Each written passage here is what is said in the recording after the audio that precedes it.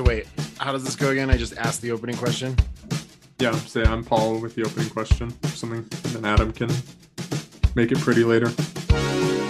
Welcome to the Key to All Mythologies, a celebration of the practices of slow reading and serious conversation among friends. Today we are discussing the first 3 chapters of Part 1 of Aristotle's On the Soul. This is a dense and difficult text, where a lot of deep insights are packed into Aristotle's short arguments. Our conversation is correspondingly slow and careful, but stick with us and you'll be rewarded with a sense of Aristotle's surprisingly fresh way of looking at motion, life, and the world of the senses, which is neither materialist nor spiritual, but something of a third way that avoids the paradoxes of those two extremes.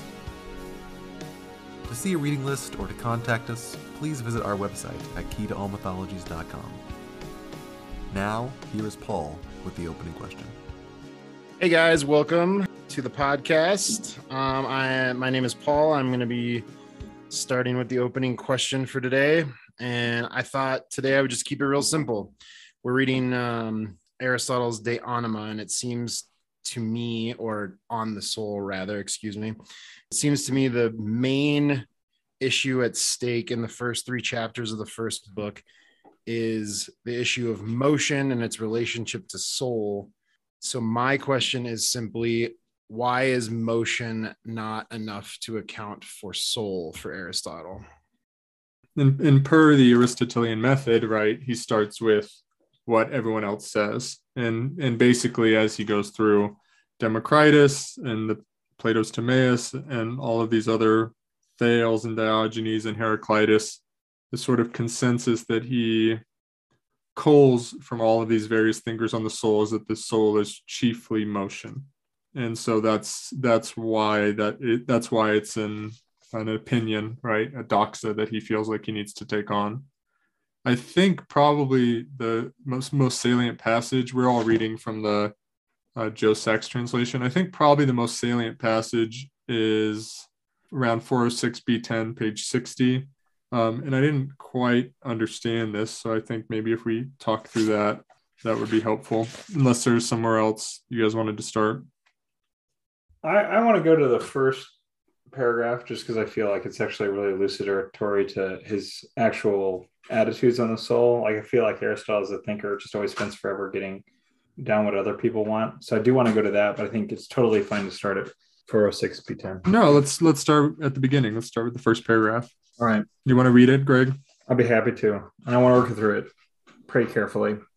Since we consider knowledge to be something beautiful and honored in one sort more than another, either on account of its precision or because it is better and about better and more wondrous things, on both of these accounts, we should with good reason rank the inquiry about the soul among the primary studies. So first off, he identifies that something of the soul is superior and more precise. I don't remember the Greek for the precise bit, but right, that somehow this like immensely accurate and important thing, and it's a first principle.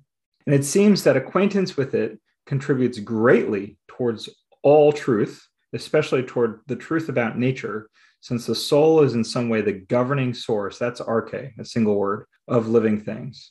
And we are seeking to bring to sight and to understanding the nature and thinghood of the soul. So that bringing to sight is interesting, right? That somehow. Let me pause you for a second, Greg. The arche, that's interesting. I didn't know that. The soul is in some way the arche of living things, because arche is also, right, like archaeology, it also has the connotation of founder or first thing. Yeah, so because in the Greeks, beginning and rule are they use the same word for both. So if you're in charge of someone, you're an archon. Yeah. So if you're, but governance is always tied to beginning.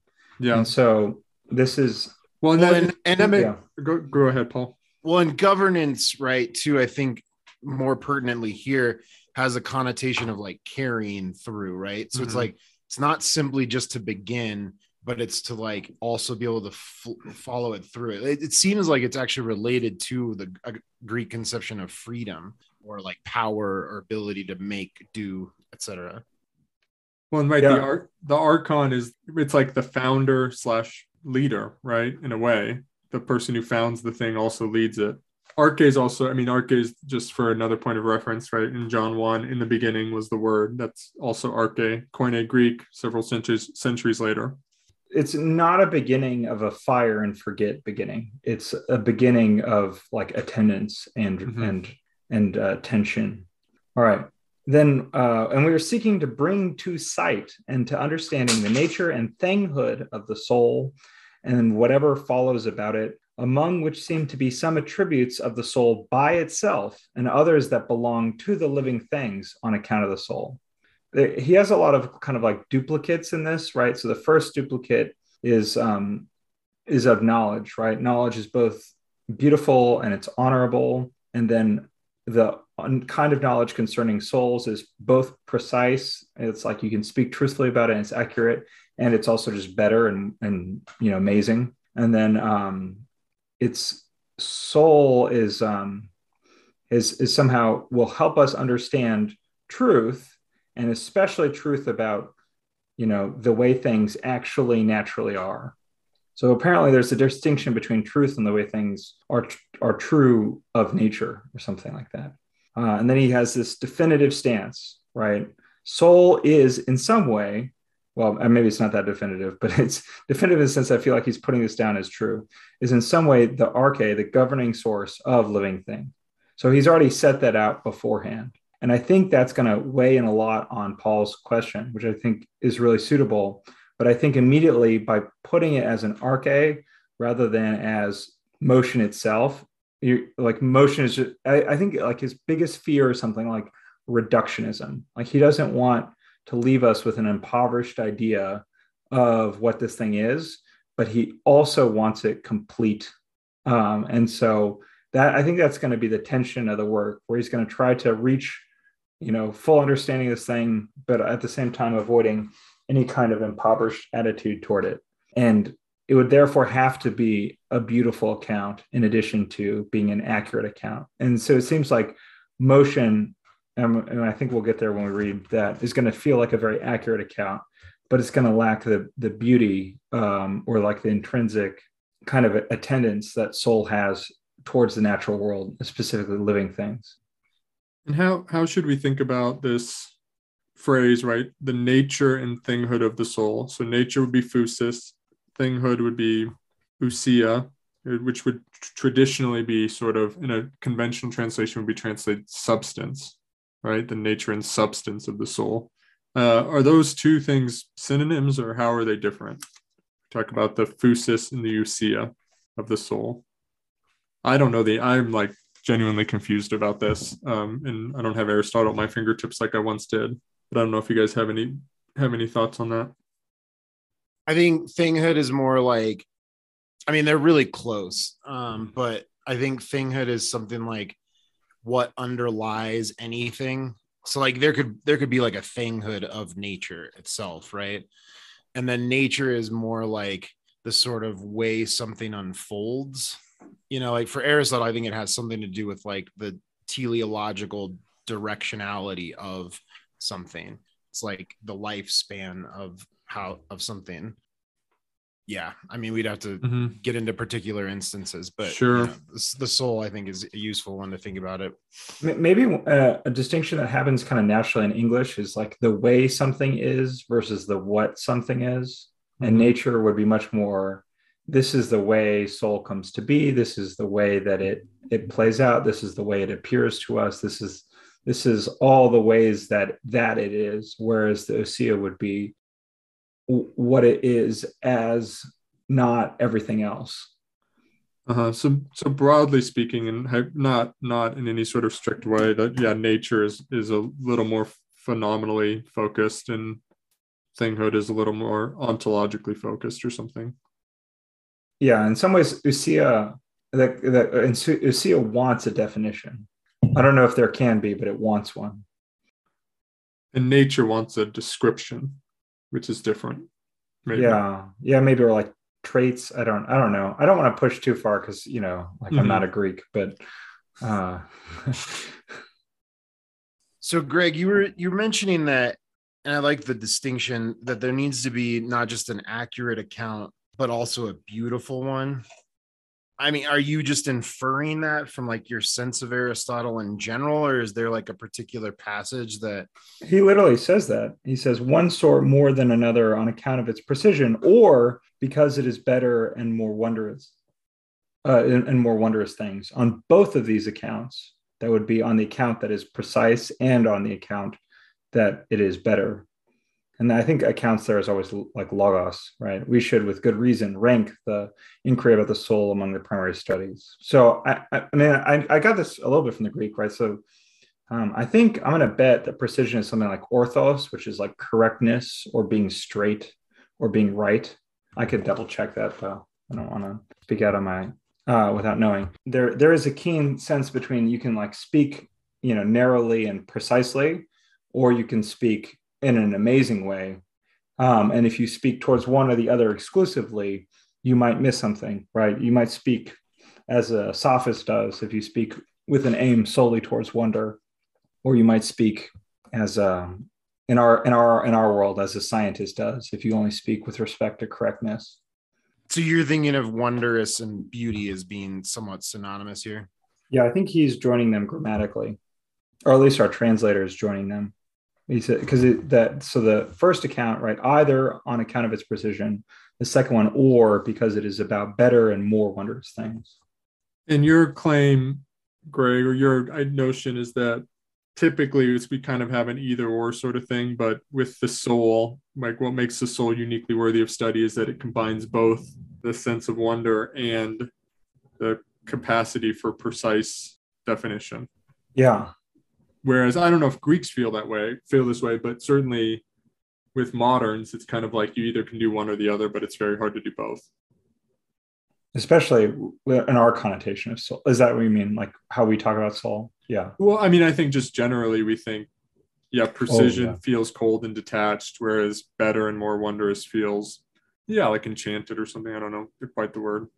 Well, and I guess that's kind of why I was pushing on it a little bit, is because it doesn't seem obvious to me that in the Greek they would be so distinct. Mm-hmm. It does feel like to give an accurate account of something implies a beautiful or like a compelling account, something that draws you to it, which I think is what is often meant by beauty, right? It's it's an erotic experience. It lures you in, sort of.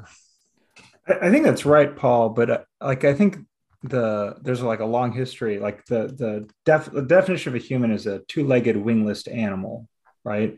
As a definition, it's pretty much accurate. Like I can definitely describe you as a wingless two-legged animal, but in terms of and that would be completely correct.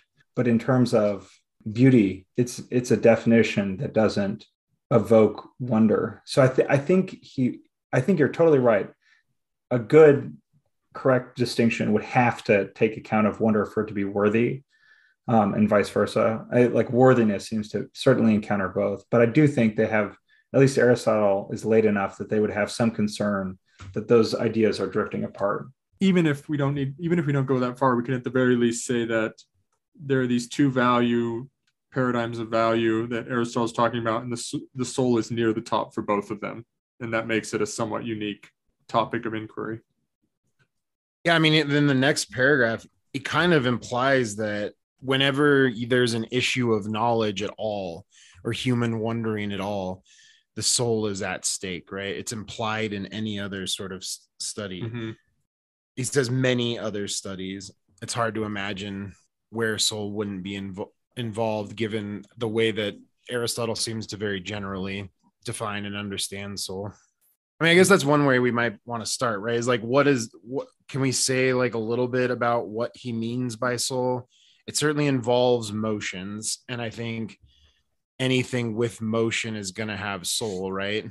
This is a very broad thing, right? Like plants are going to have it, animals are going to have it, et cetera, et cetera. And there's a question about whether the soul can be understood or talked about apart from the body, or whether it's necessarily always embodied. And I think he's leaning that direction, but he doesn't land on that, at least thus far. And then soul, so motion, and then the other thing that we haven't talked about is sensing, right? So this is like right before 403 B30. Now that which is ensouled, which is different than a soul, right? This is body plus soul. That which is ensouled seems to differ from that which is without a soul in two ways most of all, in motion and in sensing. And these two things are just about what we have received from our predecessors concerning the soul. And he's in chapter 3, he takes up motion, but I imagine he'll have more to say about sensing later on. And then page 57, 405, B10. I'm just going to lead us through a few spots and we'll find somewhere to land. He then does another sort of circling up and he says, thus all thinkers, so to speak, define the soul by three things: motion, sense perception, so those are the first two we saw earlier, and bodiliness. And each of these is traced back to the sources of things. I'm not exactly sure how we could talk about what he means by bodilessness. It's not totally clear to me. So there's really four things there: motion, sense perception, bodilessness, and then all three of those things are traced back to the source of things. So there's some sort of primariness to soul. But maybe we can think about, and I think by bodilessness, he means, right, people talk about soul being, he doesn't exactly mean immateriality in the sort of way we use it today, because he says some people say soul is fire, some people say soul is water. And so I guess by bodilessness, I guess you would mean that fire is bodiless in a certain sense, or air or whatever is bodiless, even though it is material in another sense. But I don't know. Do you guys have thoughts about that? It can't be body, right? Because there are bodies that don't have motion, that don't have sense. So like a rock is not going to have soul. So I think neither does a corpse. Yeah, neither does a corpse. Yeah, any inanimate object's not going to have a soul, so it can't be reducible to have body. And the materialists who end up making claims like fire is soul or air is soul or whatever, they end up pushing those elements into the background a little bit more and don't make them entirely like a body, right? Like I think that's kind of what you were getting at, Elijah. Yeah, that's right. Well, and then another thing comes up too, right? And he brings up Anaxagoras, and Anaxagoras is ambivalent about it, but he seems to sometimes equate soul and intellect. And so where I was left at the end of chapter 2 is that soul is really close to intellect and it's really close to motion. And yeah, you're right to call out, Elijah. It also involves some sort of sense perception capacity. Seems like we have like these four concepts that are all kind of working together. And then he brings in thinking in chapter 3 and kind of tries to parse that out. But I just thought chapter 3 was really complicated. And if we could get into like trying to parse out, how Aristotle's starting to make these distinctions, it might be helpful for understanding the rest of the text. Yeah, I think that's right. And just one quick comment. I mean, the Anaxagoras is essentially like a proto-Cartesianism, right? And Anaxagoras alone says that the intellect is not acted upon and has nothing in common with anything else. So you have a sort of mind-body dualism, an early version of it. And then chapter 3, Paul, is there somewhere you want to start us in chapter 3? I actually thought the paragraph you initially wanted us to go to would be good. Okay, I can read it, and then if you want to comment on it, Paul, that would be great. Sure. Just above 406 B10, page 60 in the Sachs translation. By incidental motion, so he's thinking about this problem of like whether the soul can move, how it moves, what it means to say that it moves, whether moving is the principal thing the soul does. By incidental motion, the soul could be moved even by something else, for an animal might be pushed by force. But it is necessary that something whose thinghood includes moving itself not be moved by anything else except incidentally. In the same way that something good in its own right, or by virtue of itself, cannot be good by virtue of or for the sake of something except incidentally. But one would say that the soul is moved by things it perceives most of all, if it is moved. But surely, even if the soul itself moves itself, then at any rate it would be moved. So that if every motion is a stepping outside itself of the thing moved insofar as it is moved, the soul would step outside its thinghood, if it moves itself not incidentally, but motion belongs to its thinghood in its own right. That seems to me to be the key sentence, but I'm just going to read the rest of the paragraph and then we can come back and think about that. And some people say that the soul moves the body in which it is in the same way it moves itself. For instance, Democritus, who says just about the same thing as the comic poet Philippus. For he says that Daedalus made his wooden Aphrodite move by pouring in molten silver, and Democritus speaks in a similar way in saying that the indivisible spheres, while moving, since they are of such a nature as never to be at rest, drag the whole body with them and set it in motion. But we shall ask whether this same thing produces rest, but how it could produce it is difficult or even impossible to say. And generally, it seems that it is not in this way that the soul moves the animal, but rather by means of some sort of choice and thinking. Paul, do you want to start us off? I actually don't know what to say about this moment, but I think you do. No, I mean, I really am puzzled about it. I mean, it seems like, the point, the sentence that you drew us to, the one earlier on, but surely even if the soul itself moves itself, it seems like partly what he's getting at there is it can't be motion because things are moved constantly that aren't of its own volition, let's say, right?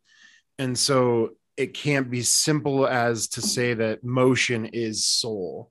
That's, I guess, like I was just left with this sneaking feeling that can't be it, right? Like that seems too simple and he belabors the point too much to just leave it at that. And so I was just genuinely curious if you guys had like a deeper, if you guys thought Aristotle had a deeper reason for making this distinction, or if maybe that's just as simple as it is and I'm overcomplicating it. No, I think it's really key. So there's two parts of it that seem important to me. The first is, to me, this is a lot about actually not motion, but propriety, like belonging to oneself. Because it seems like the thing he's arguing most against is not that the soul is motion, but that the soul is self-moving. And so that feels really crucial because it actually opens up this like whole nest of really complex problems. And the second thing I want to talk about is the problem of atomistic physics, which he brings up later. And I think that's actually like a really, really serious problem that we have to treat, because Democritus's attitude that there are these things that compose our bodies that are constantly in motion, it somehow aggregates to being at rest. I think that's a problem that if we're not like dogmatic scientists about or something, it would be really useful to like pause on that moment and look at it really carefully, what Aristotle's concern is with the atom thing. Well, let's do the propriety thing first, if that sounds right to you.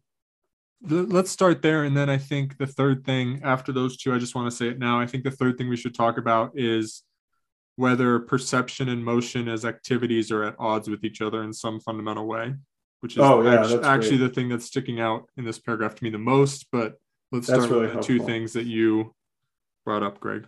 Yeah. All right. So basically, he is doing a trial and error thought experiment where he says, let soul be defined as the ability to move itself. So the first issue with that is, if soul is the ability to move itself, one of the huge problems is soul gets tied up in location. And as long as soul is inside of a location, there are so many issues with that, right? Because like, let's say, so your soul is there, and then you get pushed over. Now your soul is over there, but the soul's, the being of a soul, right? It's ousia, its thinghood is to not be moved around, but to be the thing that is able to, or it's not even the thing that's able to. It is the self-moving. So if the self-movement is being moved around, that sounds like a crazy fallacy, and in some ways, it's like a putting motion inside of motion paradox, where if I have a thing that moves, but it's inside of a thing that moves, right? And that's inside of a thing that moves. It gets much harder to define what motion is, especially if one of the things is capable of motion independent of everything else, like by its own nature or something, spontaneous. It seemed like the conception of motion and the problem with the soul moving itself if the soul itself moves itself, then at any rate it would be moved, so that if every motion is a stepping outside itself of the thing moved insofar as it is moved, the soul would step outside its own thinghood if it moves itself not incidentally, but motion belongs to its thinghood in its own right. So I was visualizing the soul being in a location, and that if it is to move, it now exists in a different location. Of course, Aristotle talks about time as like nows, a series of now moments, instances. Anyway, the soul is meant to be in the new position, but also in the position of the thing moving the thing. So I guess logically, logic is very important for Aristotle. The soul is existing in two places at once if it is the thing that moves itself. It's mover and moved. That seems like a simple way to look at the contradiction Well, that Aristotle might be explaining. well, if the soul, that's good, Alex. If the soul is mover and moved, what we have to do is we have to give up its simplicity, right? We have to say it's multiplicity. It has multiplicity. And I think, I don't know, what is the problem with that? What is the problem with saying, well, Aristotle, the soul is multiple, and that's just what it is? That's the propriety issue. Then the soul doesn't belong to itself. It doesn't have being. Well, and it can change, right? Because things that have multiplicities, you can lose a part of yourself, right? And then you're no longer the same thing, presumably. But I think he wants to say the soul is some sort of unchanging thing. So, like, if we say the soul is multiple, there's part A and part B, and part A moves, and part B is that which is moved. Then really kind of what you have to say is, well, actually, then just part A is really soul, if by what we mean is motion. But then we're like, well, what's moving part A? And it's like you have to subdivide it again to like A1 and A2. Yeah. I mean, it seems like there's some sort of like reductio ad absurdum there that like you have to have, for something to be only a mover, it has to be simple somehow. I don't know. That's partly what I was going at. There's like, it seems like you get into that problem if you say motion is soul, right? Becomes this reductio, this becomes this infinite regress, because it's like, okay, well, but what did the moving? But I guess like part of my question is like, how does soul really solve that problem? That's great. There are two solutions to the problem of the question, what did the moving? The first one is something like monism, where you just assert everything is the same, right? Or there's something this is like Lucretius. Yeah. Or there's something like, oh no, not Lucretius. I feel like he's an atomistic pluralist, where it's just like an unlimited number of particles. Yeah, I guess you're right. Well, but I think all particles in principle, no, you're right. Because for him, some particles have the capacity for motion and others don't. That's right.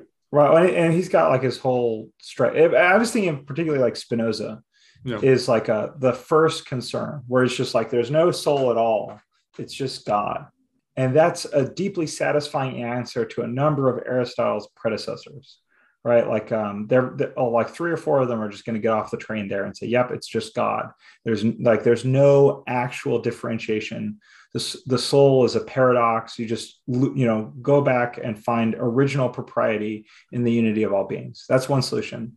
The second solution is the Democritus, Lucretius particleism.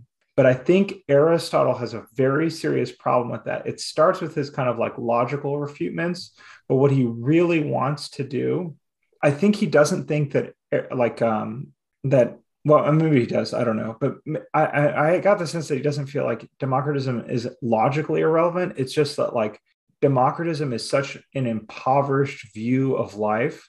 There are now all of these things that you literally can no longer talk about that would such be not meaningful to say this is the foundation of soul.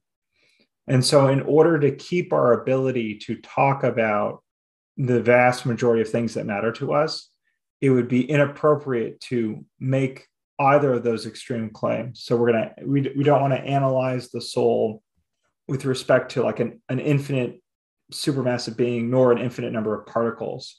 And we're just going to keep like a steady level at which we can have understanding as we go about the world. And so the soul's almost like this. I think it's deeper than that, but like right now, it would be a logical heuristic in order to preserve this, like the sense level human like stratum of conversation will keep our souls. And can you say just a little bit more explicitly? I think that's interesting, Greg. Can you say a little bit more explicitly what you lose with the particlism account?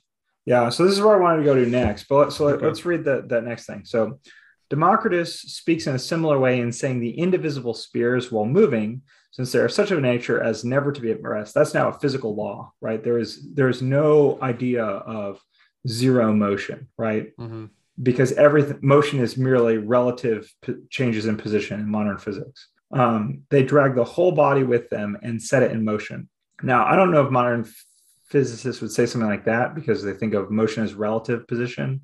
So this notion of all the particles moving, dragging the whole body relative, I mean, I guess it could be relative to something else. But anyways, we shall ask whether the same thing produces rest, but how it could produce it is difficult or even impossible to say, right? And so his first pointing to with the Democritus problem is a problem of scaling.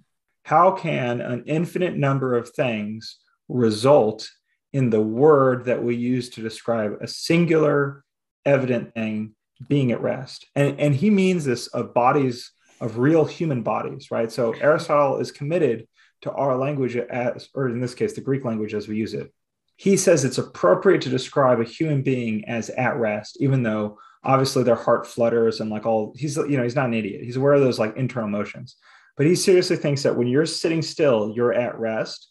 And he feels that all physicalist accounts are going to be lacking. They can't scale up from the atoms to you just sitting still and being at rest. And so he says that's why they're inadequate. He's got to preserve the phenomenon. Yeah. Phenomena. So basically, if I can just try to put it in layman's terms a little bit more. So we have the problem. Where does motion come from? Democritus would say, well, dummy, everything is moving. And then it's like, well, that's fine, but then how does anything rest if everything is movement? If everything is movement, that's basically it, right? Yeah. And Aristotle's putting the ball in Democritus's court. Fine, everything is moving. Describe how I can be at rest in my infinite number. Come up with the physical equation. Describe how every atom in my body can be in motion, and yet I be here. And there is not a single living scientist who can do that, right? Not the collective teams of 100,000 scientists could collect enough data to aggregate that stability that I present at every moment of my existence. And so that problem is what he's trying to shepherd soul's importance into existence from it. That in order to keep the world explainable, we're going to have like certain things that appear right now. I think, Paul, you have a concern about this. I do too, that soul is something like a linguistic or heuristic stopgap, where it's like, at this point, we're just going to stop describing. So we're going to have this unit that it's indissoluble, it's unbodied, right? It's not analyzable into further subparts. It's simple. It's maybe it's everlasting, maybe it's God. I don't know, whatever, immortal. It is important because that is where our existences, our personal, like your ousia, my ousia, stands out. And I think that's really important to Aristotle, just to make the world matter. But I think he thinks of it in a stronger sense than simply a argumentative heuristic.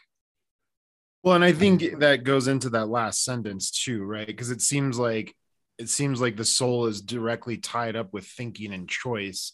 And I think if like the Democritus standpoint, it's hard to make room for thinking and choice, right? If everything is just like constantly in flux, it seems like it's just some sort of this materialistic, deterministic thing, and you're just, every movement that you make is just another in a long string of movements that would have happened regardless of your own personal volition or right. It's sort of determinism. Yeah. Can I pick up on that and talk about perception and motion? So he says at the end, right, and generally it seems that it is not in this way that the soul moves the animal, but rather by means of some sort of choice in thinking. I just wanted to read that, but I'm going to go to the beginning of the paragraph. He sort of makes this argument that something can't have movement as essential to its thinghood and also be capable of being moved incidentally, right? And he makes the comparison or the analogy. in the same way that something good in its own right or by virtue of itself cannot be good by virtue of or for the sake of something else except incidentally, right? So happiness is a good in itself, so it's not a good for the sake of something higher than it. Shipbuilding is not a good in itself, but it is a good for the sake of building ships or whatever, commerce. And then he does this interesting thing where he says, but one would say that the soul is moved by things it perceives most of all if it is moved.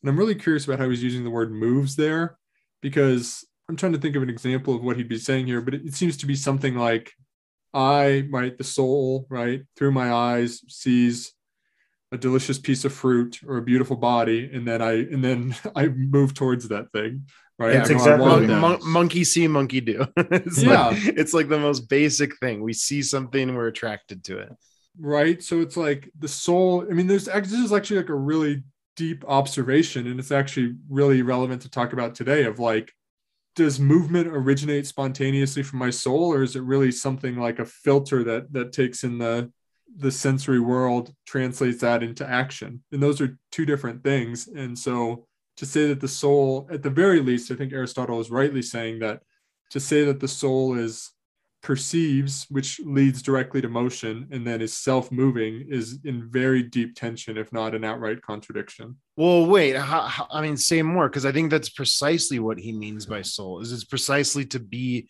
able to be receptive to the world and thus to be moved by it.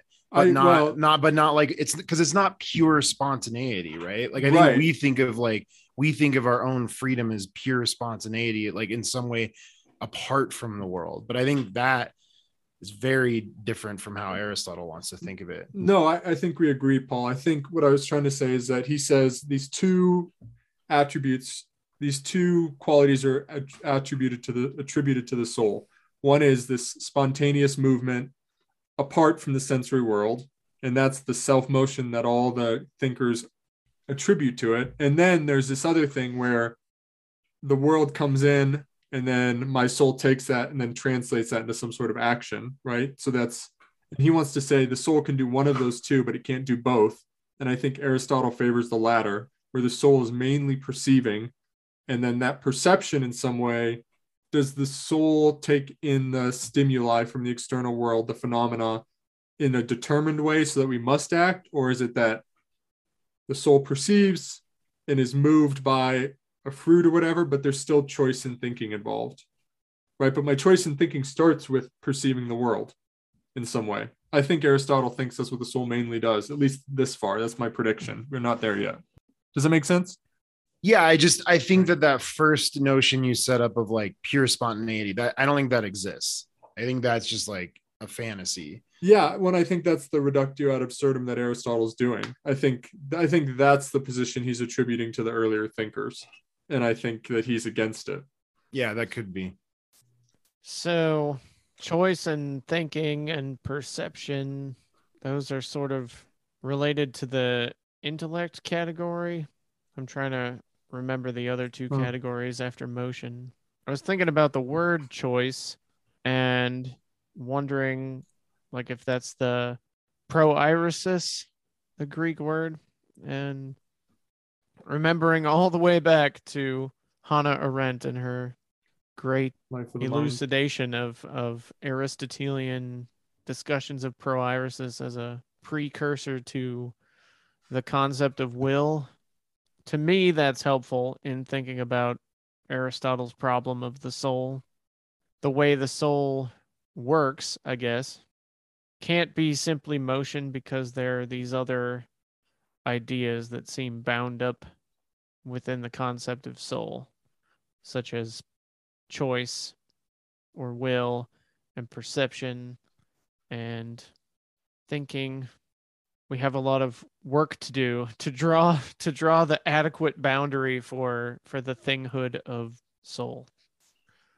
I think that's right, Alex. The one thing I try to be careful with is I feel like proeiresis is like something much more akin to, this is my judgment, so take it with a grain of salt, but like it's choice not in the sense of like free choice, but just like, or like what we think of as freedom, but just like literally the differentiation that comes with having acted in one way or another. As far as I'm reading it, the problems of the soul are much more currently about something like differentiation than something that like we moderns would be like looking for something like freedom in, right? So, because every one of these problems is related deeply to differentiation, right? Motion is how I become separate from the world around me. Perception is how I locate myself as apart from the world around me. And bodilessness is how I determine myself within myself. I want to say at first, we're only in the ground of how something is not the same thing as everything else. Mm-hmm. Before we go to something like how is something.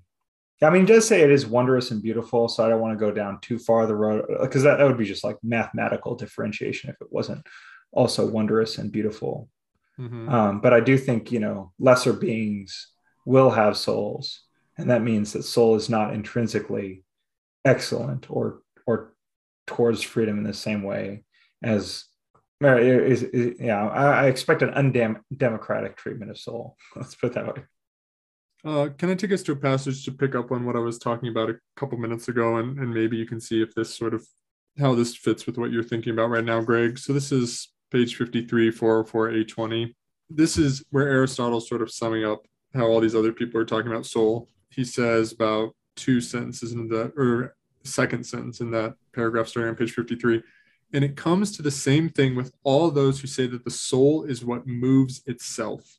For they all seem to assume that motion is the thing that is most proper to the soul, and that while all other things are moved by the soul, this is moved by itself, because they do not see anything cause motion which is not itself in motion.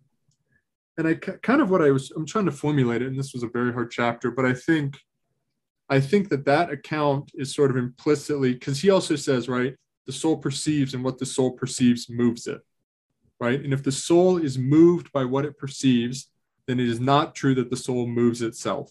You would actually say something like the soul mainly perceives, right? And it incidentally moves because of its primary activity of perception, right? Which is very different than saying the soul is the thing that originates all movement, right? So in a certain sense, I guess I'm trying to think about the account of I see some beautiful grapes and I get up and walk across the room to get them. In a certain sense, right, a thing that is not in motion, grapes, has begun motion through the mediator of the soul.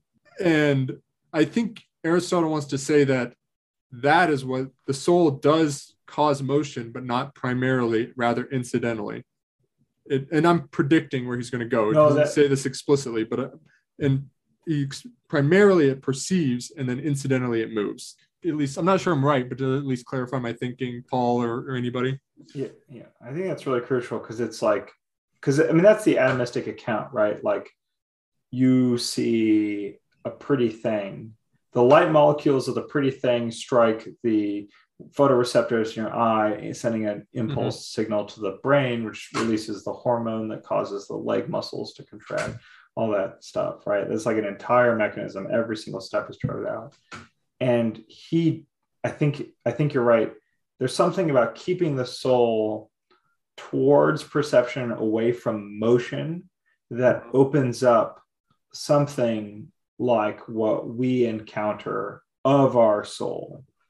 And this is right. It only makes sense to talk about soul in the context of world in a certain sense, right? If this is true, if it's primarily perceiving, then you can't really talk about it in the abstract. I mean, I feel like I want to be careful about sort of importing, Maurice Merleau-Ponty et al. Into this book too hard, but he does seem to be giving a sort of an account that anticipates the phenomenology of the 20th century, I think.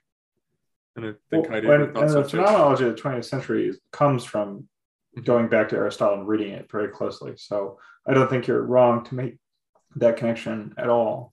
But yeah, I think the crucial thing is, and this is why I keep wanting to go back to propriety. You could literally try to start that description, but that doesn't matter when there's something like what you do, right? Like you don't feel that account at all, or like your own differentiation from the grapes, right? Like in that sense, there's this perfect unity between the grapes and you during the entire set of motions involving you picking up the grape, right? Like from the third party thing that you are effectively the grapes there. Whereas in your account, right, you find a desperate division between thyself and the grapes, and that compels thee, and you rise and you go grab them. And I think that's why perception adds like cuts up motion. Is not just that, it's not just that you can't explain perception from motion, but literally that in perception, I'm doing something very different than movement, even if ultimately it can result in movement. Incidental movement. Yeah. But there's still in the scenario where I'm looking at the grapes, there still wouldn't be movement without soul. It's just not self-originating movement. It's not self-movement. It is a movement that is initiated by an act of perception. Mm-hmm. And then the question I have, and then you can go, Paul. The question I have is then, well, I'm sort of assuming that thinking and choice have to do with that perception as well. We're assuming it's not a deterministic thing. What were you going to say, Paul? Yeah, I mean, I guess I see what you're saying. I think it just seems like you have this notion of self-movement that's like movement ex nihilo, like being self-moved from out of nowhere. I just don't, that seems like such a foreign idea to Aristotle. And I mean, I just want to point out, he says mostly moved by what you perceive. You're moved by things it perceives most of all. So I think he's leaving room for, I mean, he's got to be leaving room for like the possibility that you aren't moved by what you perceive and you can move away from what you perceive, for instance. And I think like getting into like the ethical stuff, it is precisely ethical some of the times to not to avoid what you desire or what you perceive in that moment. But I still think that there's something like very worlded about that, right? Like it's not something that's just, it's not a self movement out of nowhere. I don't know. I'm just trying to clarify. Even if you stare at the grapes and you don't move, right? You're precisely not moving towards the grapes. Like in your own, you can't, in soul, you can't banish the grapes, right? Like, because he says the thing about Homer, in some ways, pretty much got it right when he says the soul is the intellect itself, right? Like when you're looking at the grapes, they're there. You're not going to get them out of your soul. Even if you don't move, even if you run away from the grapes, if you do anything and the grapes are affecting your soul, the grapes are there in your soul. And so if soul is the movement, then soul is always outside of itself in a way that it almost loses its whole different, it's, just falls apart. Mm-hmm. I hear what you're saying, Paul, and I think that is a good thing to be aware of. And I'll just to clarify a little bit, what I'm wondering about is that he makes a distinction, and this is this paragraph we've been camping on page 60. By incidental motion, the soul could be moved even by something else, for an animal might be pushed by force, right? So like, if I walk up to Greg and I give him a bear hug and walk him over to the kitchen, that's incidental movement of the soul that is the ensouled being, right? But it is necessary that something whose thinghood includes moving itself not be moved by anything else except incidentally. So it seems like he's setting up a binary here, right? Where there's two ways you can be moved. You can move yourself or you can be moved by something else. And then he makes the claim, which is very bizarre to me, the soul is moved by what it perceives. Because he's almost using moved there in the metaphorical way that we use it, right? That movie moved me to give money to that charity or whatever, right? That documentary moved me to sign that petition. And so he's making some sort of binary there about two different ways of moving. And I take what you're saying about the moving itself feeling abstract, but I don't know how else to understand that other side of the binary at this point. And in what way is that thing you said a metaphor? Like if the moving moves you, and how is that a metaphorical statement? I feel like that has to be a completely literal statement. Well, what if I say Paul's impassioned speech caused me to change my mind about, or moved me to change my mind about politics, right? I'm not physically moving, but there's the movement. It's not, I guess it's not necessarily metaphorical, but it's non-literal movement. There is literal movement though. What if it's just literally, I mean, your soul is being moved. I mean, that's, yeah. But I'm not moving in the sense of walking across the room, I guess is all I'm getting at. Yeah, no, it's not simply Yeah. spatial movement. Right. No, I think this is really good, right? Like, I think it's our default to think of movement as being purely spatial, but there is something. Yeah, I mean, I guess I was thinking about it metaphorically too, but I think you're right, Greg. It's not really metaphorical. It is like your soul is being like impressed upon in a different way to be itself, to become something else, to change itself in some sense. Right. So I think that's really cool. Yeah, I think he brings that up with the problem of appearances, right? The appearances move, right? If I press my eyeball, there will be green movement on my, frame of visual reference. And so he's aware of that. And so I think the movement of the soul is an activity that he sees as constantly going. So even if you stand still during a speech, your soul would have to be in constant motion, as long as you think about motion as any kind of engagement. And he's got the four types of motion, right? Alteration is one of the types of motion. Translocation is only one of the types of motion. So as long as we remember, I was saying, Elijah, the four modes of movement are pretty key here, right? So you've got translocation, alteration, growth and decay. Growth and decay, right? And so your soul does not translocate, or if it does, I don't understand how it does that yet. But if you're like listening to a speech, it 100% is being altered, right? Or like, you press your eyeball, you see green, right? That is the seeing green now, where previously there wasn't. That's an alteration of the state of the soul. That's right. And in terms of translocation, I mean, right, I'm an ensouled creature. When I get up and walk across the room, isn't my soul moving in some sense? Yeah, so that's the part I don't understand yet. So that's got to be true that your soul goes with you, or it'd be really weird. But this is where I think the bodilessness is going to come in very importantly. It will feel very weird. Oh, go ahead. Well, but I just want to be cautious. I don't think, it's not clear to me that Aristotle has said that the soul is bodiless, only that, well, two things. That's something he attributes to the other thinkers. And then it's a question about, if we talk about bodiless souls, we are talking about, that is a theoretical move we make for discussion's sake, but there's never a soul without a body in the actual, you'd never encounter a soul without a body in the actual world.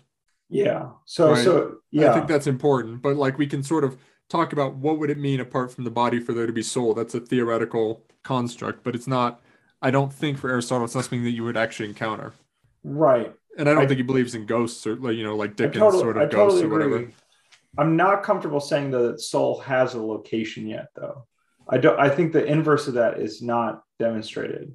And I still don't know if soul is subject to alteration, but I think we're like rooting up these problems. Mm-hmm. So if you say souls occupy locations in space, then the self-moving definition is necessarily, as Alex pointed out, a contradiction, because it's a self-movement away from itself, which would be destruction, right? If the being of a soul is to be a movement along a space, then a soul is always literally encountering its opposite, and therefore it's destroying itself. So that's like a logical refutation of definition of the soul if a soul has a location, but I'm not sure it does yet. But I agree, it can't be without body, but I think it might be able to be without body without being in a place. And up to this point, because if it turns out that the soul either is moved or moves, if it turns out the soul is moved or moves, then we would have to say that the soul changes, right? Because movement is a sort of change. It's a sort of alteration, growth or decay, or translocation. And Aristotle has not yet, at this point, he has not said that it is not moved or that it does not move. Only, I take chapter 3 only to have said that its primary characteristic is not movement. And if we think that it's essentially movement and perception, those two activities contradict each other, like saying something is for the sake of and that it's a good in itself. Yeah, I agree. That's where I'm at. But what do we need to add or think about? I feel like we've actually done a pretty good job of at least unpacking the problems. No, I feel like we're not misunderstanding anything crucial yet. But I think the real problem I always have with Aristotle is that it's very easy to turn it into like a simplistic ideology where it's like you clean up the problems and then you're left with a very unsatisfying conclusion. And so the thing that I want to like keep ahead of or something, maybe is like properly every time we think about the soul, it ought to be marvelous. Any knowledge regarding the soul ought to be truly marvelous. And the litmus test for that is something, well, I mean, is obviously experience of wonder, but that when I think about my soul as being distinct from the world around me, I can then encounter that awe. Or, you know, and I think the perception movement thing is really about bringing forward that awe. Because the problem with the ancient thinkers is they come up with an account, right? And this is like a key part of like what logos means, right? I can come up with a way of talking that will satisfy me. Like even the really dumb ones, the ones like, what does he say, Hippo, right? The really dumb ones can still get it down such they can go around the world and their account of soul creates very few problems for them. But it's not knowledge, right? It's just an account that'll get them from A to B for their whole duration of their lives. But what Aristotle really wants to do for us is to, and this is where I think the perception thing is actually really, really key. There ought to be logical or maybe practical consequences to the definition of soul, but we're really bringing to our perception, right, to our sight and to our understanding something amazing. And that is the telos of what we're doing, not something like we need to clear up this definition because the definition is wrong. We have no interest in fixing errors. We're like, what we want to bring to our sight what is amazing. Well, and one of the things that makes it wonderful is that we can talk about it precisely, right? Right. That's the point of that first sentence that you were sort of drawing our attention to. Right. But the precision's not the point in itself strictly. Like it's part of it, but it's like what we're not doing is logic in the modern sense. We're not correcting an error because somebody Hippo was a dumbass, right? Like that is not what we're doing.